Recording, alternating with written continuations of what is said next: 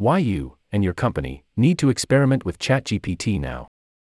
The online application ChatGPT and its integration into Microsoft search engines have put generative artificial intelligence technology in the hands of millions of people. Early adopters are using them in their daily jobs, and preliminary academic studies show big boosts in productivity.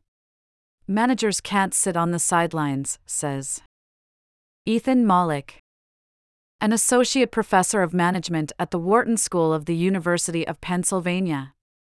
He argues that companies urgently need to experiment with ChatGPT and eventually develop policies for it. He explains the breakthrough, some promising uses, open questions, and what the technology could mean for workers, companies, and the broader economy. Mollick wrote the HBR article, "ChatGPT is a tipping point for AI."